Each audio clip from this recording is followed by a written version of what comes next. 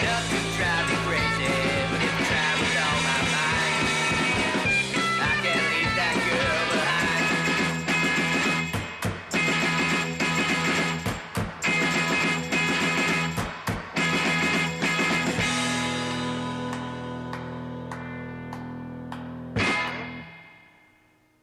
What are we alive for except to grab all the kicks we can? CITR 101.9 Vancouver. It makes you feel real big. Ladies and gentlemen, welcome to Fun!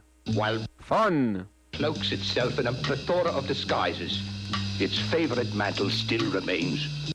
Fun. Fun! Devours all it touches, its voracious appetite rarely fulfilled. Yet Fun. doesn't only destroy, it creates and molds as well. Let's examine closely then this dangerously evil creation, this new breed. But a word of caution, handle with care and don't drop your guard. This rapacious new breed prowls both alone and in packs, operating at any level, any time, anywhere, and with anybody. Who are they? CITR 101.9 FM in Vancouver. Morning. Good day to you, sir. Hey, wait a minute, what the hell?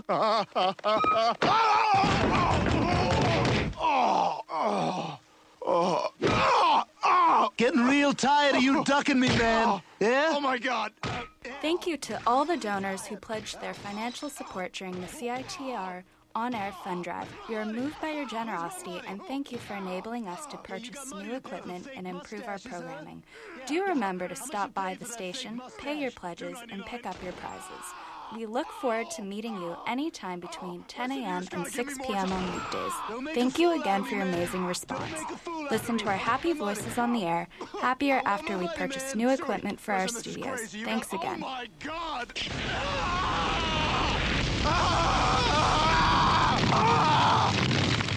All right, let's go to the bank.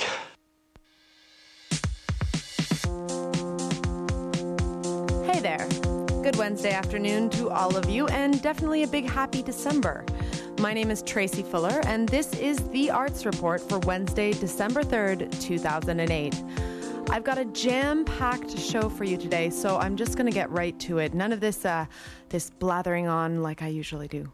So I had the honestly great pleasure of inviting a man who will undoubtedly be remembered as one of Canada's great filmmakers, sometime in the not-too-distant future, I hope, into the CITR studios last night. He is a friend of mine, and his production company, Ethical Bacon Films, is putting out a new short in the very near future. Here's a taste of it now. Ladies and gentlemen, may I present to you the living and breathing office in its most pure state.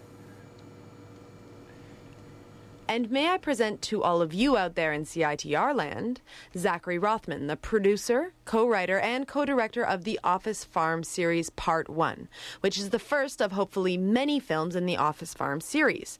That's coming out of the Ethical Bacon production company, which is based right here in Vancouver. And Zachary himself hails from Winnipeg, Manitoba, and has been making films for over 10 years. Earlier today, he mentioned that he can bench press a medium-sized dog, and he's here with me in studio today. Thank you for joining me, Zach. Hello. So we're here to talk about the Office Farm series. Why don't you tell me what inspired you to make part 1 of this film? Well, I used to temp for a living, office temp. And for those of you who haven't done it, it's soul killing. You get placed by a temp agency into someone else's desk who's maybe sick or on maternity leave, maybe for a day, maybe for 2 days, maybe for a week. If you're lucky, you get a month. Mm-hmm. And you sit at their desk doing their office work, which tends to be clerical and moving one thing to another box, moving that box to another place kind of work. And you'd sit at their desk and you look at the things that they use to hold on to what they used to be, the person that they've they left behind. Little plush toys, photos of family, friends, and little vacations and things. And like I said, it's soul killing. So you sit there and you stare at their things, usually not doing anything at all, getting paid for it. And one day I'd kind of had enough, and I'd begun to notice that the children of these office workers, as depicted in the photos, people that I'd never met before, they looked particularly vacuous. So one night I was working at a credit counseling firm at about 11 p.m., which is not the happiest place you could be. No, I can think of better places to be at 11 p.m. And I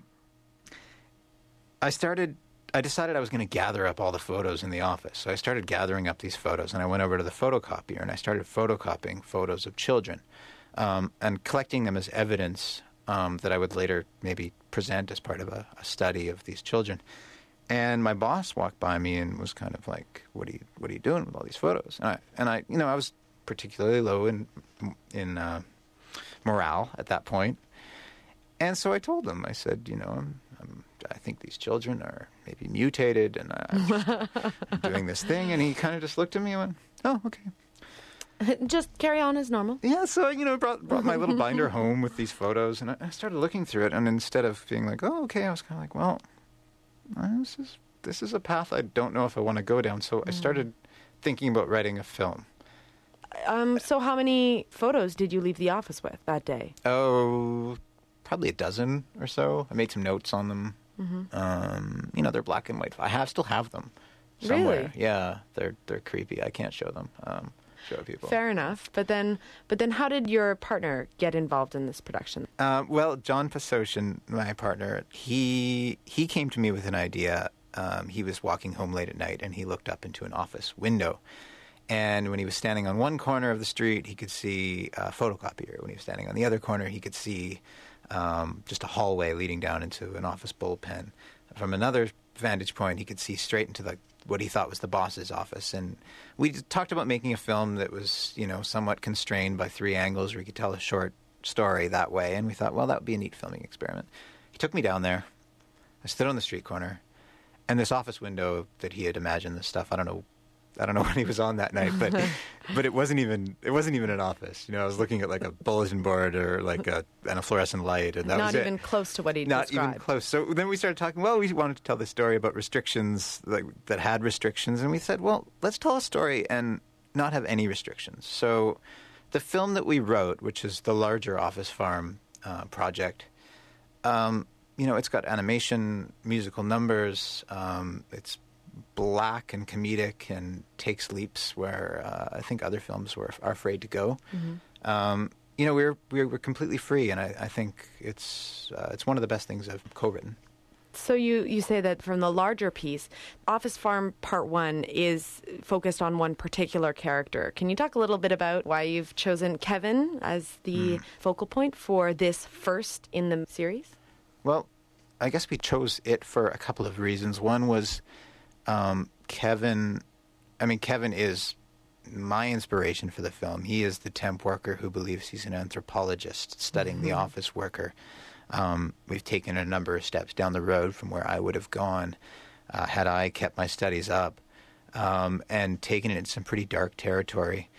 The other reason we chose Kevin is, we've tried to get this film produced as a single unit. A much larger, longer piece. A much larger, longer piece, and people were, quite frankly, afraid of it. I think there's a number of reasons for it, but we wanted to make a film that would show what our vision was, and that yes, it made sense, and yes, it's amazing, and we're almost there. It's almost finished, and I'm really, really happy with it. Do you think the audience nowadays that people really want to see a different way of telling the story? I mean, Vancouver is known as Hollywood North, and often there is the Hollywood-esque treatment of all the films we see in our theaters, and Canada has unfortunately done a terrible job of promoting its own filmmakers and its own films. And do you think there's a hunger to see something different, something that like the Office Farm series?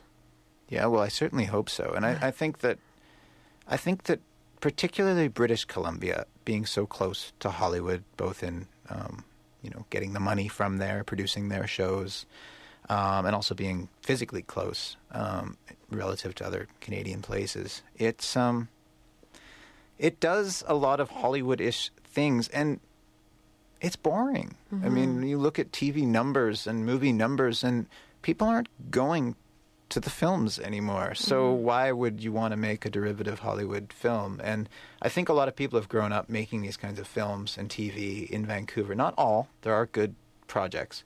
But people get lazy. They want to make something that has certain things that are clear-cut, that are easy to digest. And easy to sell, maybe. And easy to sell. And this is a dark film. Well, good, because God knows that we need a little bit more authenticity and a little more challenge, or at least I prefer to be challenged as an audience member. Why do you think producers continue to choose the safe choices? Is it just because of the money, or are there not enough producers that have ambition or have that keen eye? Or because it seems like there is a disconnect between the filmmakers like yourself and between audience members like myself, who really want to see each other in the larger spaces, but we just don't, neither of us get there together. Well, I think it's a number of things. First of all, I think there's a lot of great BC filmmakers. I don't want to make it seem like it's a desert we're living in. There's a lot of amazing creative people that are doing good projects. But, yeah, I think it's the money. I think it's, when you're selling to a broadcaster and the broadcaster wants your project a certain way and they want you, if they're calling the tune, then you've got to dance. That's basically. True. So, if someone's writing the checks, you're going to do what they want, and you're going to try to cater to their expectations. And I think that can be a problem because you end up making the kinds of films that you think a broadcaster wants to see instead of the kinds of films that you want to make. And I've been on a lot of those projects before, and, they end up becoming a lot less than what they could have been. Right. So, we've gone all out. We've made a film that didn't compromise, and I think it's great. So you be the judge. And we shall be. When can people come out and see or hear, or how, where, when, why, who? Well, this coming Saturday. That's Saturday, December 6th. That's Saturday, December 6th. At 150 East 3rd Avenue, we are having our Office Farm party and fundraiser. Our Office Farm Series Part 1 is not quite finished, but we'll be showing a good amount of the film that night for people to see and judge and get excited about as well. We have a 7-piece mariachi band. That's right. The only mariachi band in Vancouver will be performing in order to raise amazing funds. But you've also got a number of other things you're giving away. We do. Well, we have several auctions of local producer, director, writing services from various people in the film community, artwork, and people that buy tickets in advance get entered for some limited edition film artwork and 12, that's 1 dozen, cupcakes, gourmet cupcakes from cococake.com, boutique cupcakes. So where can people get these advance tickets? Well, they can go to my website, ethicalbacon.com, under media, and there's some contact info there. Great. officefarm@gmail.com. And there's a Facebook site, I know. And, there's Facebook, Blogger. Almost every social networking media you can think of, they're there. Ethical Bacon, Office Farm Series. And Office Farm Films as well. Yes. No Twitter yet. Oh, well, you can tweet in the very near future. I'm sure you are not a twit yourself, but you could be if you really want it. All right. Zach, thank you so much for joining me today. I will be there on Saturday. That's Saturday, December 6th at the Café Los Artistas, 150 East 3rd. That's 3rd and Main Street. And what time does it start? Doors at 7, show at 8. Fantastic. So make sure you make it out there. I'll be there. Zach will be there. Office Farm. Kevin. Will Kevin be there? Kevin will be there. Kevin will be there. In a sense. In a sense? Oh, you'll see. Oh, and so will you if you're there. Thank you so much, Zach. You're welcome. Thanks for having me. The Office Farm film series, Part 1, stars Billy Marchensky as Kevin, Sean Allen as the old gentleman, Carmen Grant as the doctor, and James Wilson as Charlie. The film is by Zachary Rothman and John Pesocian, and the fundraising / promotional party is at La Casa del Artista at 3rd and Main. So I hope all of you head on out there. Speaking of fundraising, a huge thanks to all of you brilliant people who called into our recent funding drive here at CITR. Your generosity exceeded every expectation and broke every record we've had here at the station. We wound up with a total of amazingly $21,893 after our grand Biltmore finale. So thank you from everyone here at the station. We appreciate every penny. So also sticking with the CITR theme today, last night was the last semifinal for the Shindig, CITR's annual Battle of the Bands competition, which is held at the Railway Club every Tuesday night. That's where I caught up with Jordy Yao, the editor of Discorder magazine, Vancouver's alternative indie music rag. The Discorder turned 25 this year, and so Jordy and CITR are hosting a big birthday bash this Friday at Hoko's. I asked Jordy to tell me a little bit more about the birthday party and about the Discorder, and I recorded this little piece. I hope you enjoy it. Hi, I'm Jordy Yao. I'm the editor of Discorder magazine. So, Jordy, there's a big event going on this Friday that celebrates the 25th anniversary of the Discorder magazine. Can you tell me a little bit about what you know of the history of the Discorder? Well, Discorder was started in 1983. It's been put out by CITR 101.9, the same station that we're broadcasting on right now. Shocking. It's been out there on the streets for 25 years now. And for those people who may not be aware of the Discorder magazine, can you tell us in a couple sentences, what the Discorder is for those people who may have not read it before? Well, the Discorder is a music magazine that focuses on Vancouver's music scene. There is some other stuff that we talk about too, like we cover a little bit of film, a little bit of books, but really it all ties back to Vancouver music. And when was the first time you read the Discorder, or when was the first time you became aware of the Discorder magazine in your own life, Jordy Yao? I first became aware of Discorder when I was in res in first year at UBC.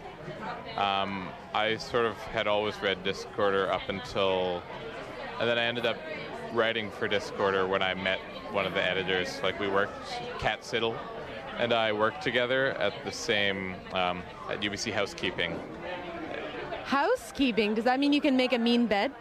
I can make a mean bed. I know the special corners, hospital corners.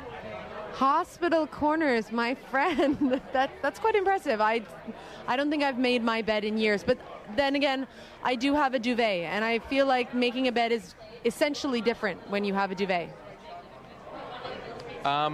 Yeah, that's true. It is. But if you have the top sheet, you can still do the same stuff. Jordy, you became the new editor of the Discorder magazine earlier this year, right? In August. And why did you apply for the job, or why did you want to move up to that position from reporter status?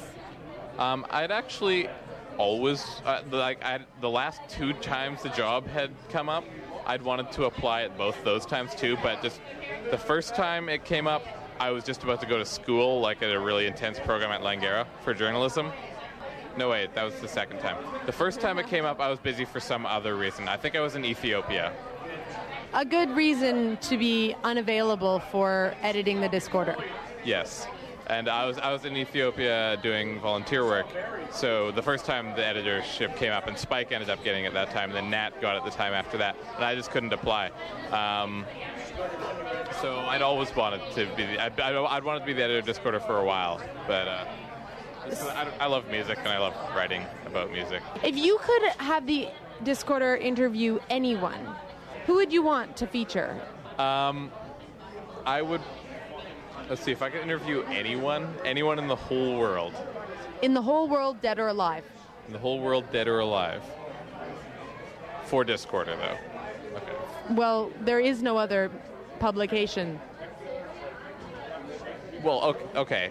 I'm just saying that if it's for Discorder, then like you're sort of like following the mandate of Discorder a little bit more. So I wouldn't be like, well, in that case, I'll interview Einstein because he really wouldn't have anything to say about Discorder magazine. You never know. He might have been a musical guy. He might have been, but I imagine he'd have more interesting things to say about other stuff. The theory of relativity, etc. Yeah, stuff like that. Okay, so back to your choice. Do you need another minute to think about it? Oh, you got one. Tom Waits. Really? Why? Because he's awesome. Like are you a long-time fan forever, or like just to be able to sit down in the room with him? What's the allure? Well, I've been a fan for a long time, and I also feel like of the people okay, and I know you said alive or dead, but I feel like I want to interview Tom Waits while he's still alive. I think he'll smell better, at least, if you interview him while he's alive. Well... Okay, Jordy, thank you very much for this interview. Tell us about the event on Friday. Okay, this Friday is Discord's 25th birthday party. It's at Hoko's, 7 p.m. It's an early thing. There's going to be karaoke. There's going to be cake, a giant cake made by cake master extraordinaire Darcy O'Morey and her team. And team, wow, it's going to be a big cake. I'm not sure how big the team is for this cake, but it's going to be at least Darcy and one other person. So, team cake always tastes best. That's true. And so it's going to be at Hoko's. We're all going to get out there, and it's just like a lot of the old editors are coming out, at least 4 or 5 of them. And it's going to be cheap booze. It's going to end early so that you can still go to the other shows, because there's some really great shows happening that night. Nardwar's curating an event. Margolzine's doing like their opening night kickoff party at the sweatshop. And Doers are playing their last show with Sean Maxey drumming at the Railway. So and there's some other thing I'm forgetting about. But there's lots of other good shows later that night. And go to those. But first, come to the Discorder party.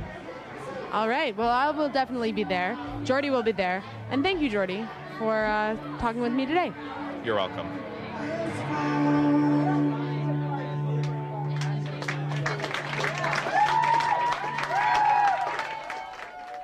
Hoko's is at 362 Powell Street, and that party for the Discorder's 25th anniversary starts at 7 p.m.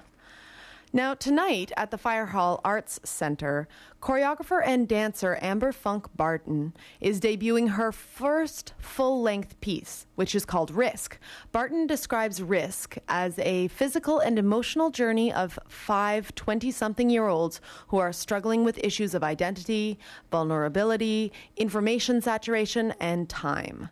I was able to catch Amber last week on her cell phone, so apologies in advance for the sound quality of this piece. But we had a long conversation, of which I'm about to give you a short bit. But that's on stage. This is Amber Funk Barton speaking to me on the Arts Report, CITR 101.9 FM. What inspired you to address this subject matter through movement and through dance? I think it's a combination of things, really. I think it's partially being a young person and also wanting to make dance that people of my generation could relate to, because people my age don't really just drop everything and go see dance.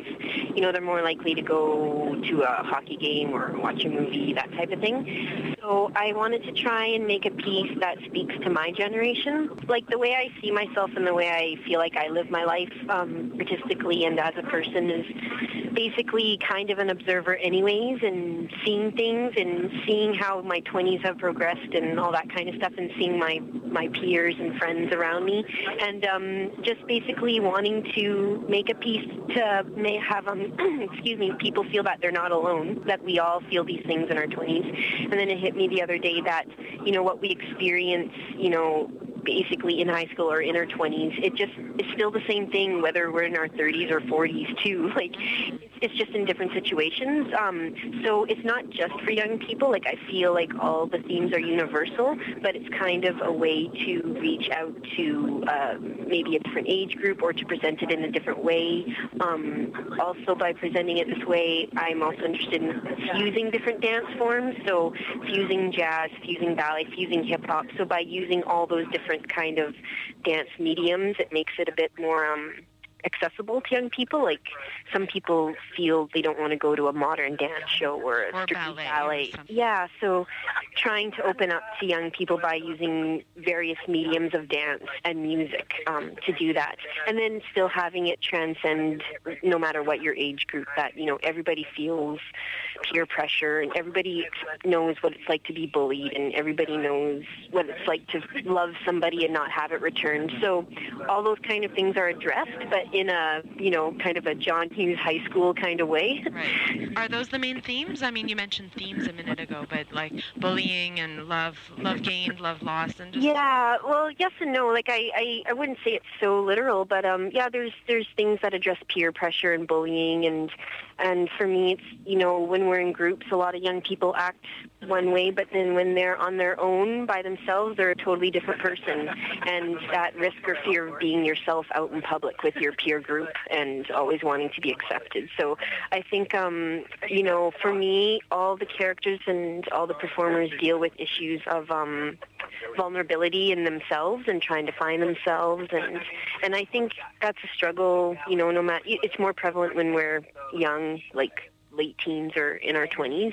We're trying to find ourselves, but I think it's always a reoccurring thing, and I think it's interesting to bring that up to people no matter what their age is. And so you mentioned the word risk, which is the title of the piece. Mm-hmm. What would you say are the risks involved in the piece, or why did you choose risk as the title? Risk as a title, for me, it's not necessarily the risks we take in behavior, but the risks we don't take. Like, for example, you know, it's a big risk to tell someone you love them. That can be just as risky as bungee jumping or that type of thing, because it's your heart on the line. So when I was thinking about that, I was also thinking about how young people decide to deal with those situations. You know, we don't really have a rite of passage in our society like other cultures. So young people feel like they have to prove themselves somehow or have that type of risk in their lives to feel like they prove something. In my opinion, for example, there's, you know, the period of clubbing and partying and extreme sports and you know, those type of things to feel like people have reached adulthood or something like that. But for me, that's barely touched on. But for me, the primary thing is, you know, the emotional risks we do and don't take. And that usually ends up happening with relationships and how you deal with people. The risk being maybe you really do show yourself, your true colors to people, or maybe you don't. And maybe you really do, you know, confess to someone that you've loved them after all those years, but maybe you're just too scared to do it. And deciding, do you not tell them or do you tell them? And then what do you do once that information's out there? So those are things I thought about when I was building the themes of the piece. And then in terms of physicality, just seeing how I could fuse so many different dance forms and take risks that way, and how fast we could dance or how much we could do in a short amount of time. So there's many different reasons why I decided, and then by calling it risk, it's quite a broad term, so I could fit however many different things I wanted to in that kind of terminology. Amber Funk Barton's Risk is opening tonight at the Fire Hall Arts Center. That's at 280 East Cordova, and the show starts at 8 p.m. It's on stage only until this Saturday night, so be sure to check it on out. And finally on the program today, last week I sent my wonderful theater critic Paul Riviere out to see the Laramie Project, which is now playing at the Havana Theater on Commercial Drive. He brought me back this wonderful review.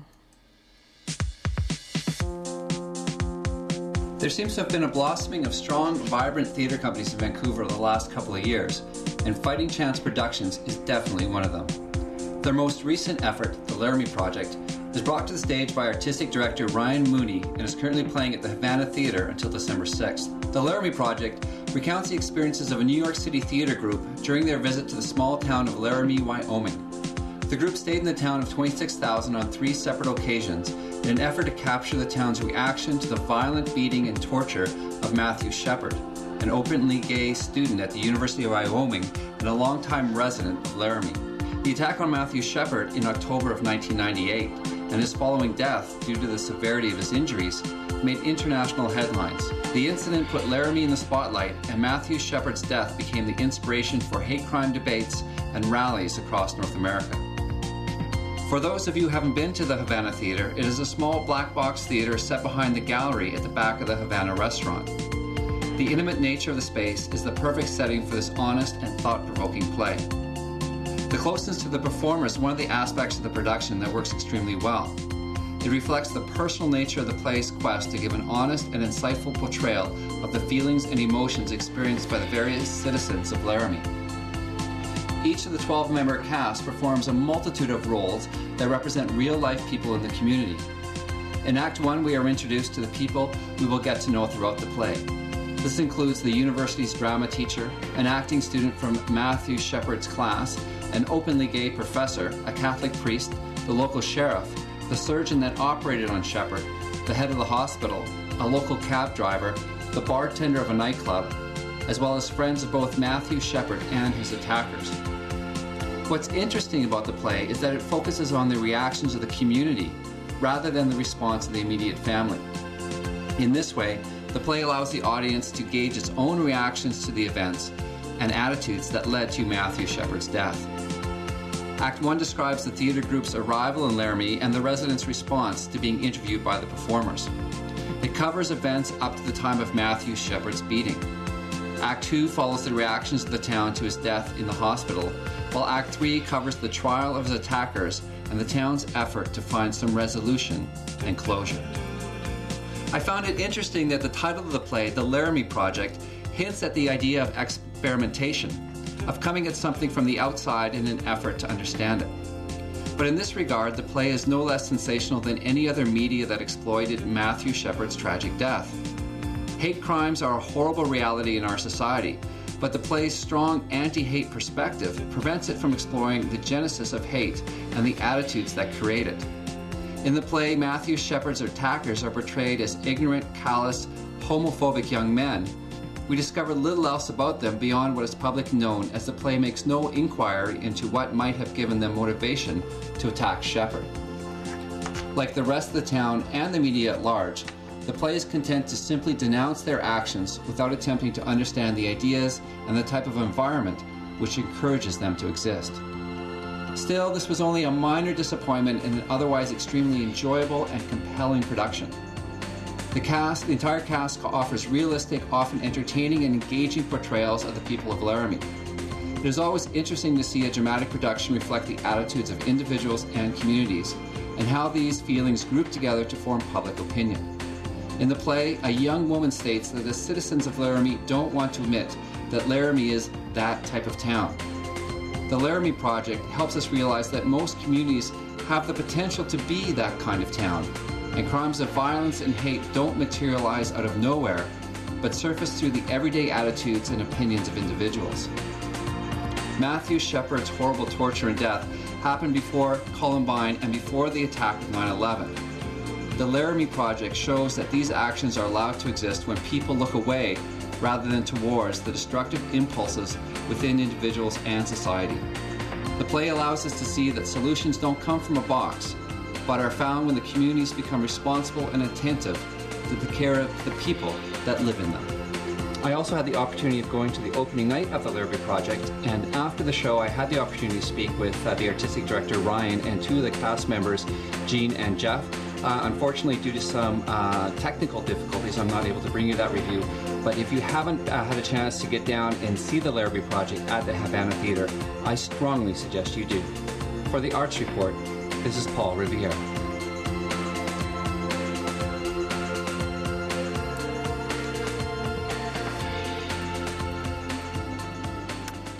And thanks, as always, to Paul for that review. And that's it for the Arts Report today. Thank you so much for tuning in. If you'd like to get in touch with me, you can always shoot me an email right here at CITR. That's arts@citr.ca. And otherwise, until next week, stay warm, take care, and I'll see you right back here at 101.9 FM for another edition of the Arts Report. Good night.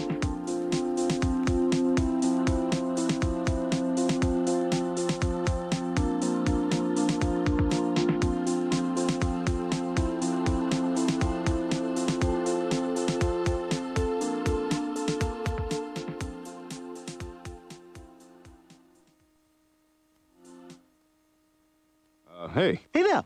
So, it's been 24 hours. Got my money? Oh, you know what? Just give me till next Friday. I'll have it for you. Oh, that's funny. I could have sworn I said have it today. Yeah, I don't have it. Sorry. Oh, well, all right then. That's good, OJ. Yeah, that hurt? That hurt? What the hell? Yeah, it feels so good. Thank you to all the donors who pledged their financial support during the CITR on-air fund drive. We are moved by your generosity, and thank you for enabling us to purchase new equipment and improve our programming. Do remember to stop by the station, pay your pledges, and pick up your prizes. We look forward to meeting you anytime between 10 a.m. and 6 p.m. on weekdays. Thank you again for your amazing response. Listen to our happy voices on the air, happier after we purchase new equipment for our studios. Thanks again. You got till 5 o'clock. You hear me? You got till 5 o'clock. You freaking psychopath! Clean yourself up.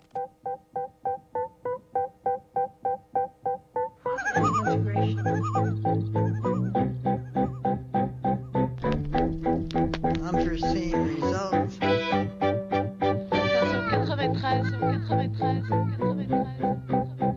The point of no return.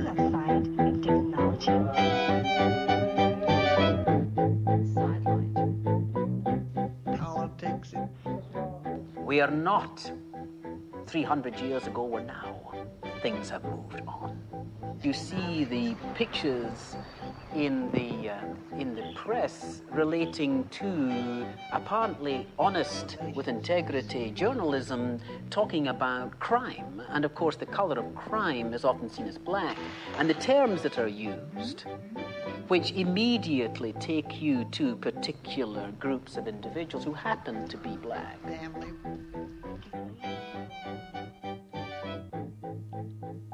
That's David Devine, and this is the third season of Canadian Voices, a nationally syndicated radio series and podcast featuring lectures by thought-provoking Canadians. The program is offered free of charge to campus and community radio stations across Canada and is available online at canadianvoices.org. The series is produced by Kootenai Co-op Radio in Nelson, British Columbia. I'm Zoe Creighton. This edition of Canadian Voices features David Devine, the James R. Johnston Chair of Black Canadian Studies at Dalhousie University.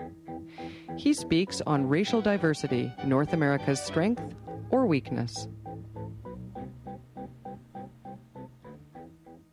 The James R. Johnston Chair in Black Canadian Studies is a national senior academic post covering all of Canada, based at Dalhousie University in Halifax, in recognition of the unique historical presence of Black people in the area. The chair has a local, national, and international perspective based on the belief of a connection between Black people and that their patterns of potential shared experience merit exploration. David Devine spoke on February 6, 2007, at a public lecture in Halifax, Nova Scotia. I think I'd like to essentially spell out right at the beginning what I'm going to try and do this evening. It's going to be very simple, and nothing of what I'm going to be saying will be new to those of you who are different in any particular way, because you will be able to relate, I'm sure, to some of the things that I am saying. And for those who feel they're not particularly different in any particular way, you might actually gain something from it in terms of trying to understand, perhaps, a little bit more fully how difference can actually add to the flavor, as opposed to somehow doing something to the overall flavor which perhaps is not to your liking. So we're trying to enter into some sort of conversation, some sort of discourse, in which we come out of it at the end feeling a little bit more enlightened and understanding, and willing, in fact, to go the extra mile to touch one another in ways perhaps that we've not thought of doing, or perhaps felt too frightened to do prior to. And I'm also going to suggest, as you can see by the title and the fact that I put strength first, that I actually do believe fundamentally that Canada has something unique to offer the world, and that what it's trying to do in terms of multiculturalism, this attempt to make one out of many, is a laudable aim. And the weakness is essentially not, in fact, in the model, it's not in the goal, it's actually in the application of the model, the goal, to the reality of day-to-day lives of individuals who are fundamentally different, or seem to be fundamentally different. And so I'm going to move from there and essentially say a little bit about the James R. Johnston Chair. I wish to thank the convener, Barbara, for the introduction, but I feel it's very important just to set out in a nutshell what is the core reason for the James R. Johnston Chair here at Dal, which is a national position and indeed increasingly international. The catalyst piece is really very, very important because you don't have a Centre of Black Canadian Studies in Canada. This is the first one.